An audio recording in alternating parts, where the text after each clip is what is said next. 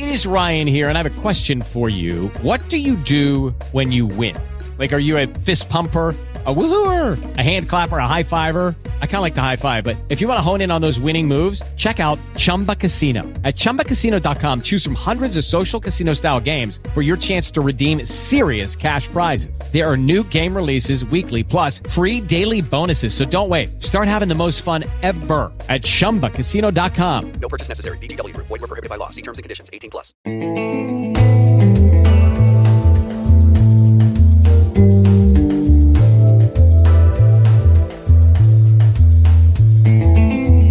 Live to see it, friends, and welcome to The World Transformed. I'm Phil Bowermaster, and all this week I've been talking with entrepreneur and futurist Nate Grundeman. How you doing, Nate? Doing really well, Phil. Well, it's great to have you back for a Friday show. You know, we usually kind of cut loose a little bit on Friday. We're going to geek out here at the end, but I thought before then, as promised on Wednesday, we were going to talk about the future of everything. So I hope you're ready. I'm ready. Got your futurist shoes on, and let's start. Pick a topic. What futurist thing would you like to talk about first? Let's try aliens. Aliens? You know, the great thing about aliens is they're not even necessarily futuristic, of course. As you know, they built the pyramids, so they've been around here for quite some time. And ancient structures on Mars even long before that. We did a show just a few weeks ago talking about the Future of Humanity Institute at Oxford University has put out a report, and people who've been on the show before, Andrew Sandberg was one of the contributors to it, and K. Eric Drexler was one of the contributors to it, talking about the fact that it's perfectly plausible that we're alone in the universe. They've run the numbers and they've done the math, and they're not saying there's no aliens, but they're saying there could be no aliens. And we contrasted that with a story that said there's enough good evidence now on the UFO side that we should really be seriously scientifically investigating UFOs. So, right, I mean, the truth is out there, and it lies somewhere between those two positions, right? That there's no good reason to believe there's aliens, and even the crazy alien theories, right, have enough evidence behind them that they can be scientifically investigated. So where do you stand on the whole? Where do I stand? Well, you know, it's actually really interesting. I was in a cab ride the other day, and my Uber driver was talking that she had an alien encounter. Oh. And I think there are all now these. We're getting somewhere. Yeah, I know. I think there are all these YouTube videos going around. I've never seen one, but apparently they're super popular, talking about how there are lizard people and alien encounters happen all the time. So apparently this is, in common media now. It's the zeitgeist to have this conversation, and people really believing they have alien encounters. Now, I don't know. I think reality is subjective, and I've never had an alien encounter, so who am I to say? But it's also really interesting seeing, the news reports about, these fighter pilots having these weird encounters with objects that they don't understand. So it's interesting when you hear it from the Navy or the Air Force, or when it's a major astronomer who has seen something that's weird, or an astronaut. When you hear it from some random person, if your Uber driver tells you there's aliens everywhere, that's one thing, right? That is one thing. And of course, Lord knows they encounter enough people that they, they've seen some stuff. But when you hear it from a presumably authoritative source, it takes on a whole different feel to it. Exactly. At that point. And one of the things that I said to Stephen last time we talked about this is the fact that there might be weird visual phenomena occurring in the sky is still a big leap to there are extraterrestrial civilizations. Exactly. I think we're attributing a story that we like to tell ourselves to experiences that we can't describe. Right. And I think that might be a similar story to some of the old stories that cultures used to tell about, gods and the universe and why things happen the way they did. It's an interesting storytelling, phenomenon, and I think there's something almost mythological about aliens that it taps into that part of our whole perception of human experience of reality. Exactly. And I just want to say, although I'm skeptical about UFOs, I remain skeptical about UFOs in the face of authoritative evidence. Not skeptical that people are seeing something. I think they must be seeing something. I agree. Those videos are showing something. And there's plenty out there that we don't understand. Yeah. that it proves that we're not alone in the universe? Sadly, I don't think it does. Exactly. However, I also have a close friend who is completely convinced that there are aliens all around us. And he's not a crazy person, but there's a lot of different ways of looking at this stuff. Definitely. I don't think there's aliens all around us. I think it would be awesome if I met an alien. I think it would be pretty if cool. they didn't eat my brains or something. If they just wanted to hang. But we got a ways to go. I'm hopeful that the near future we will discover something like Tabby's star, which we talked about quite a bit on the show. I don't know if you've heard of that, but it's basically a star that it gets dimmer and then gets brighter. Yes. You've heard of this, right? And so what was causing that to happen? One possible theory was it's being orbited by some huge structure. Alien superstructure, yeah, right. they're building a structure around it. And we've had a few other things happen along the same lines. We had that weird comet come into and out of our solar system that behaved in a way that wasn't the way a comet should. Exactly. We're able to see the universe a lot better than we were in years gone by. So I'm hoping that we're going to actually see something in the near future that confirms that there are aliens. Unless they're like really hostile, scary aliens, in which case I'm hoping that we don't find out about them. And more importantly, that they don't find out about us. Well, to that point, I think the reason why the Fermi paradox is, the Fermi paradox being that we haven't seen evidence of extraterrestrial life yet. It could all come to my hypothesis that it all could come down to just the fragility of complex systems. So we are a complex species, and as we sort of scale up and as the world becomes ever more complicated and interconnected, especially with globalism and all those things, that eventually we could wipe ourselves out. We've already seen that capability, or just the systems collapse ultimately. Yes. And complex systems collapse. And so, at least to me, this is sort of the apocalyptic mind you're running. But and we'll get to the robot apocalypse in just a moment. So robot apocalypse, I'm on it. Keep going with that. But yeah, I think it's at least the most logical hypothesis to me for answering the Fermi paradox is just the complexity of the things fall apart. The center cannot hold. Right. I love that poem. Yeah.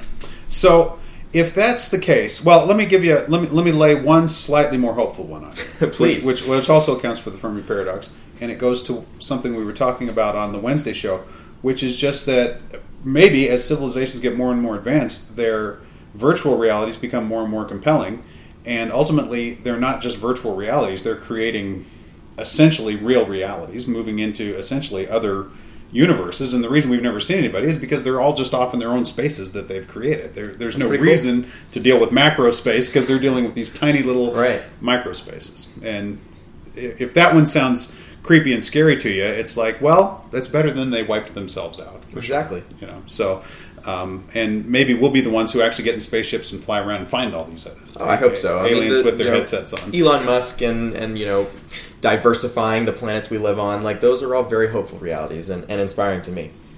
Absolutely. Okay, so we were hopeful for a moment. Now let's get right back into it with the robot apocalypse.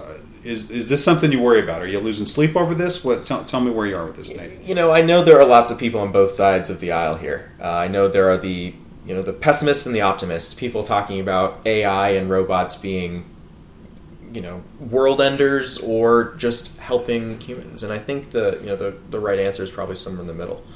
It's definitely fun to think about, Arnold Schwarzenegger Terminator. That is a future that we could see ourselves. That is a story we can tell ourselves. Right. But it might look more like Skynet. Skynet sort of being that AI that has control over military systems and can make decisions on who lives, who dies, those sorts of things. I think Skynet is a much more possible future than a Terminator, a Terminator robot. Right. And of course, they're in the same story. So they exist in the same universe. It's interesting. Skynet is kind of like well, you don't learn too much about it, but I presume Skynet is kind of like the intelligence in the Matrix, right? That's behind that world. That there was this artificial intelligence that rose up and it decided I'm in charge now, and Yeah. and human beings are just one of the many things that I have to deal with. Absolutely. Right? So here's my solution to what happens with human beings. If that is to occur, it doesn't have to be an apocalypse. It doesn't. The thing is, we could have a completely benign artificial intelligence that puts us in a happy place, right? Totally. In fact, that was one of the stories in The Matrix, right? Was they start out trying to make you happy, but you're too hard to make happy. So Yeah. we had to give you a partially miserable world. Now that would be obviously better than being wiped out, but maybe not as good as moving forward in evolution. So the best case scenario, obviously, is one where we're working cooperatively with our AIs. That, Absolutely. They're not necessarily our slaves, but we're not necessarily their minions either. That maybe somehow we form a partnership, a collaboration with them, and Right. and nobody gets wiped out. Right. And I don't think, the apocalypse and, utopia are mutually exclusive either. I think robots could have some control and help us make certain decisions. They already do. Big data, like helping us make decisions with where to allocate resources and that kind of thing. Like, that's AI being directly helpful today. And I even think maybe AI is sort of like a safeguard. Like, if a president wants to push the big red button and launch a nuke, maybe an AI could do some analysis and it's like, is this a good idea? Like, are we really under immediate threat? Like, maybe they could actually make us safer. That's actually what happened in real life in the, was it 1960s or early 70s? A fairly low-level functionary somewhere in the architecture of nuclear war in the Soviet Union got the order. The order shouldn't have been given, but it was given, and it was a legitimate order, and he was supposed to push the button, and he didn't do it. I can't think of the guy's name. We've talked about him on the show several times, but basically he is the man who saved the world. And his birthday should be a holiday, right? I mean, he's the greatest guy ever. Wow. In a lot of ways, but the fact that the system was complex enough that it had to go through enough filters, and there was one guy who said, "No, I don't think so. I'm not hitting this. I'm not hitting this button and causing World War III." We have that capacity. Yeah. Hopefully, we can create systems that have that capacity too, right? And when you think of a hierarchical system where one person has the freedom of choice to make some decision like that, right? Pushing the big red button. I worry that, or it's hopeful that an AI maybe could help us make those decisions, or help it make it harder or more difficult to make those decisions. Right. Absolutely. Well, that would be good. Also, I think there are possible combinations of us interrelating with AI that we've never thought about before, because it always tends to go to... Absolutely. The stories we've already told ourselves. That's right. There are slaves, or we're their slaves, Exactly. or we're at war with them. I doubt a war would go much of anywhere. Either we're still on top and we wipe them out, or they get on top and they wipe us. It's very asymmetrical. Very. And again, stories are only interesting when they're on the poles. One story that dealt with the asymmetry, I thought, in a really wonderful way was, did you see the movie Her? I didn't, actually. Oh, okay. So I'm going to spoil it for you now. But Joaquin Phoenix falls in love with an operating system. We've talked about it a number of times on the show. It's a really cool love story between a human and an AI. And what happens is the AIs they quickly outgrow us, right? It's like, and you can have this wonderful transcendental experience of love with this other being who suddenly just has no use for you anymore. Right. And I think something like that could happen too. Yeah. Maybe not necessarily in interpersonal relationships, although that's a possibility, but just kind of in who we are to them and who they are to us. Yeah.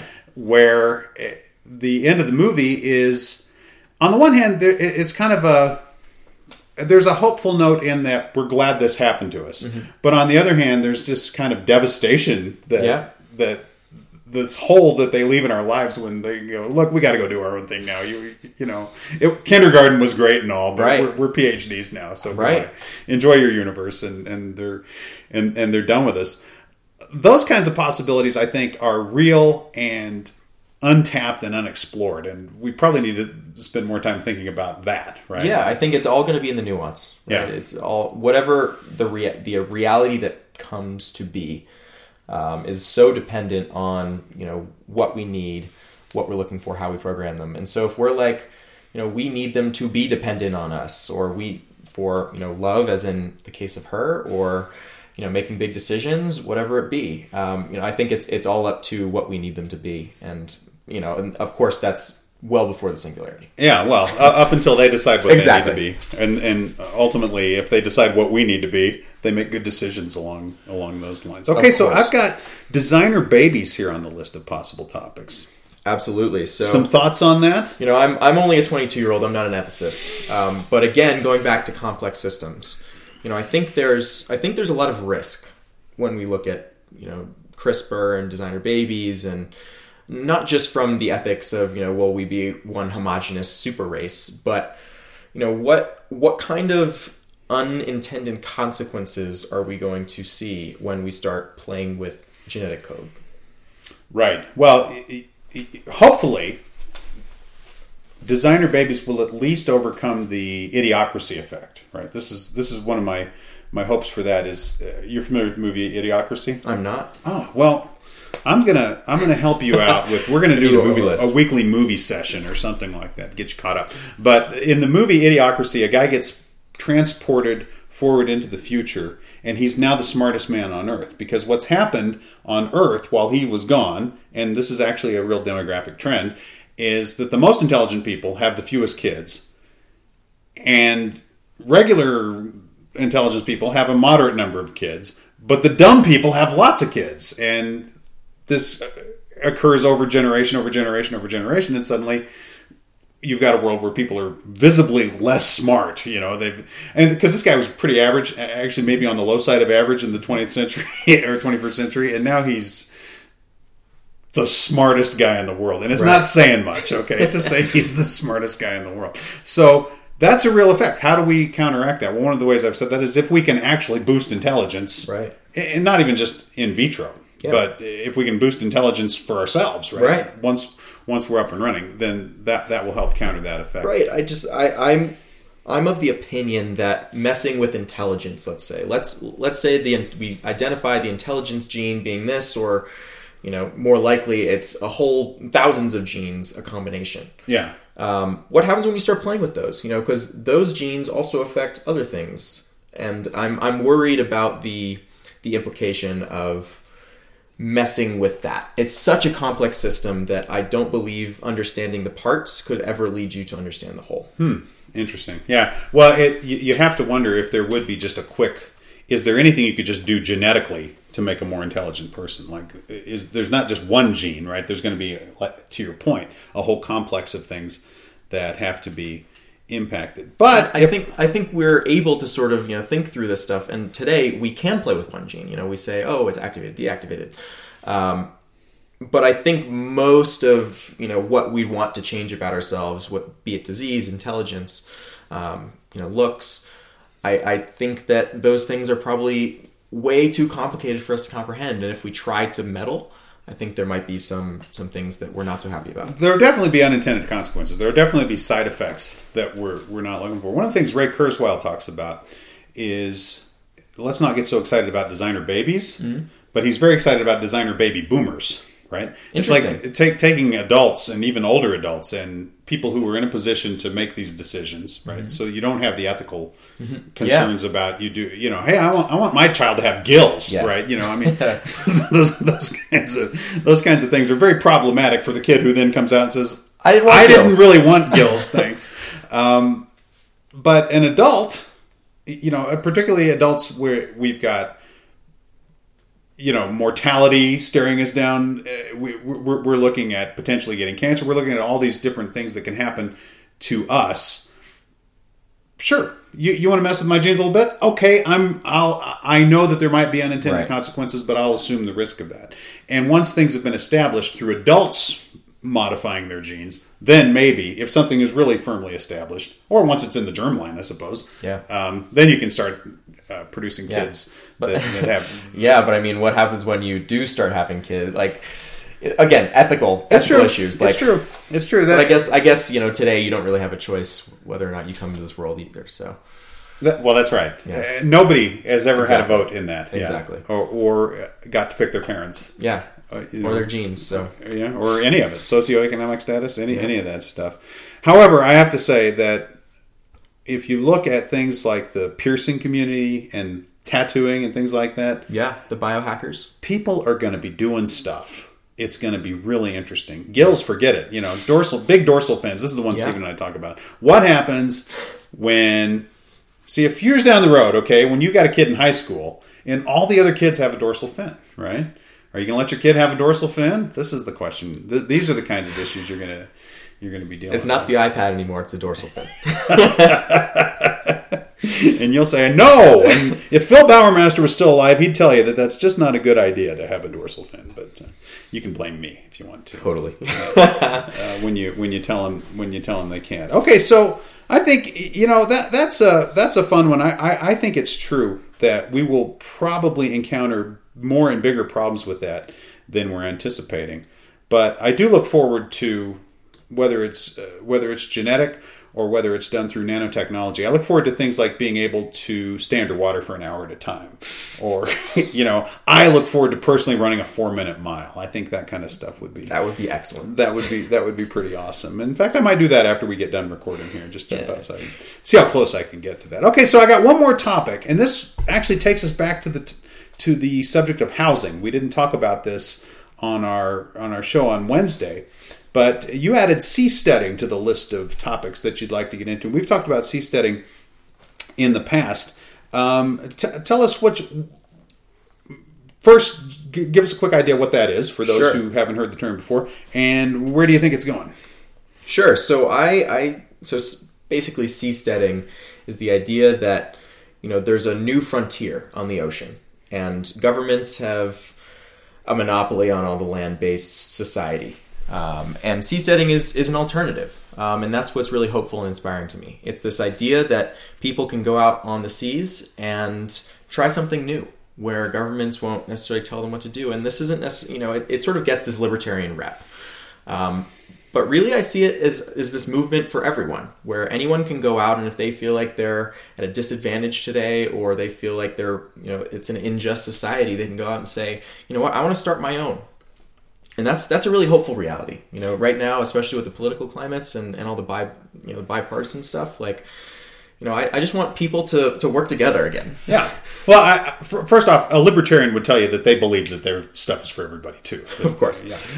I just don't like those labels. Yeah, I'm with you 100%. I'm not big on the labels either. So a seastead is a self-determining community at sea, basically. Exactly. Built on a boat or a platform or an oil rig or whatever you can find out there and we've seen interesting concepts for these modular units where the boats can attach or disattach from each other. But the idea is you're outside of any national boundaries.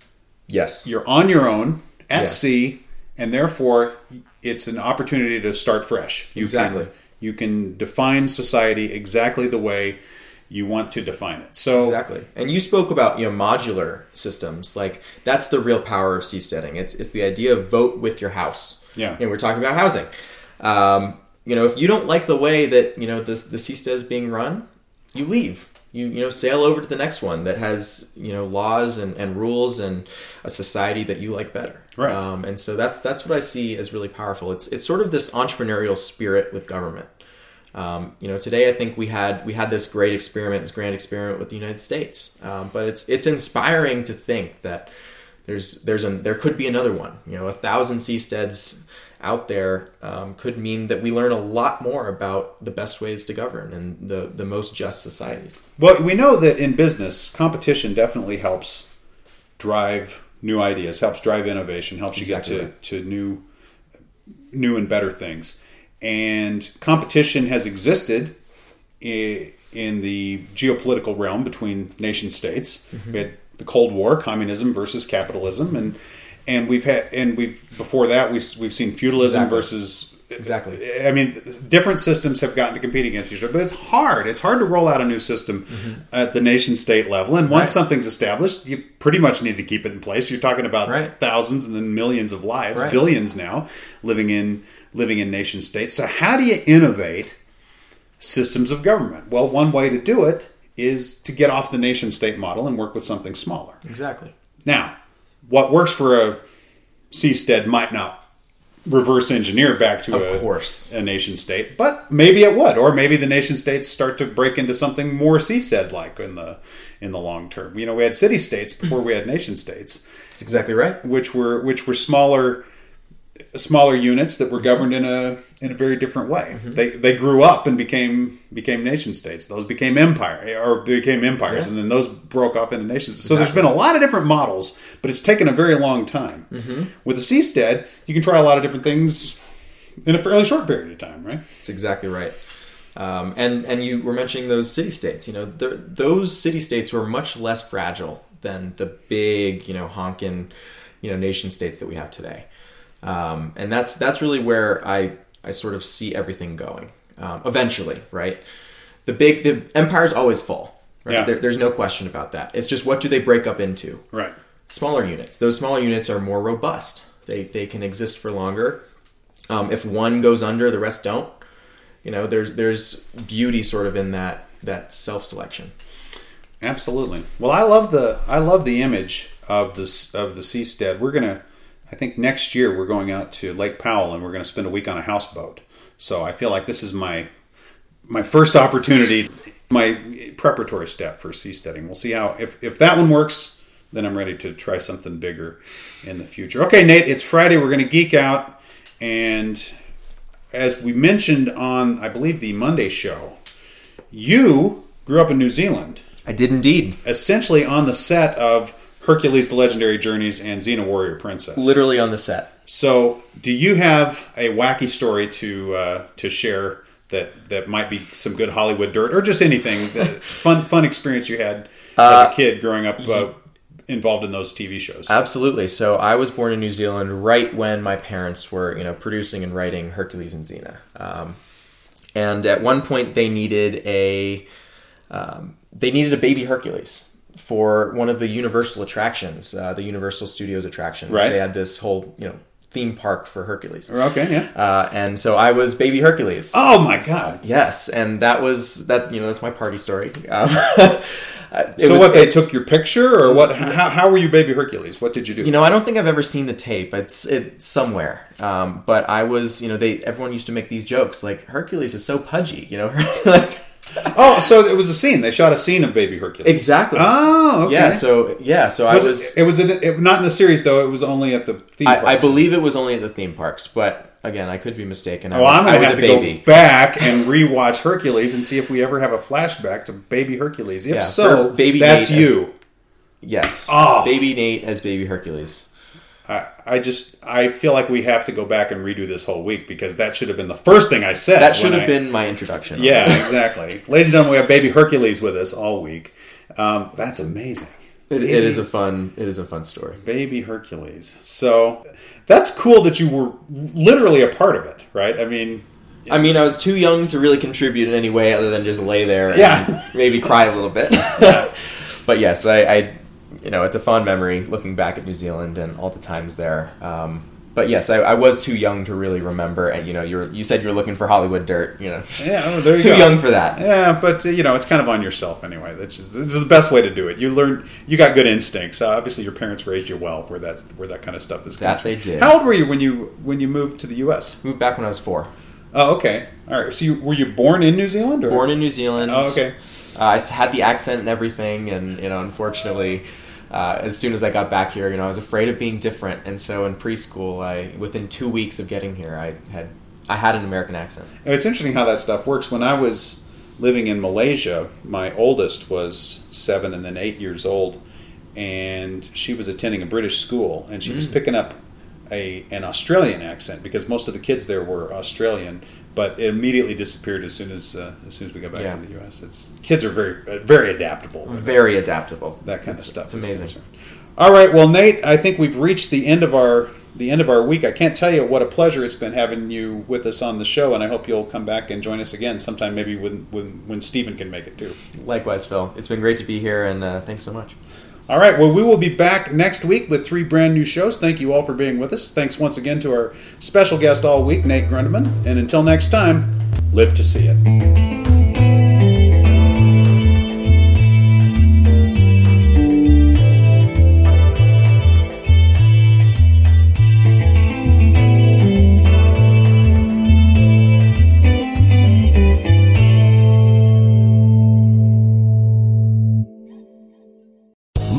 Casino asking people, what's the weirdest place you've gotten lucky? Lucky? In line at the deli, I guess? Aha, in my dentist's office. More than once, actually. Do I have to say? Yes, you do. In the car before my kids' PTA meeting. Really? Yes. Excuse me, what's the weirdest place you've gotten lucky? I never win and tell. Well, there you have it. You can get lucky anywhere, playing at LuckyLandSlots.com. Play for free right now. Are you feeling lucky? No purchase necessary. Void where prohibited by law. 18+. Terms and conditions apply. See website for details.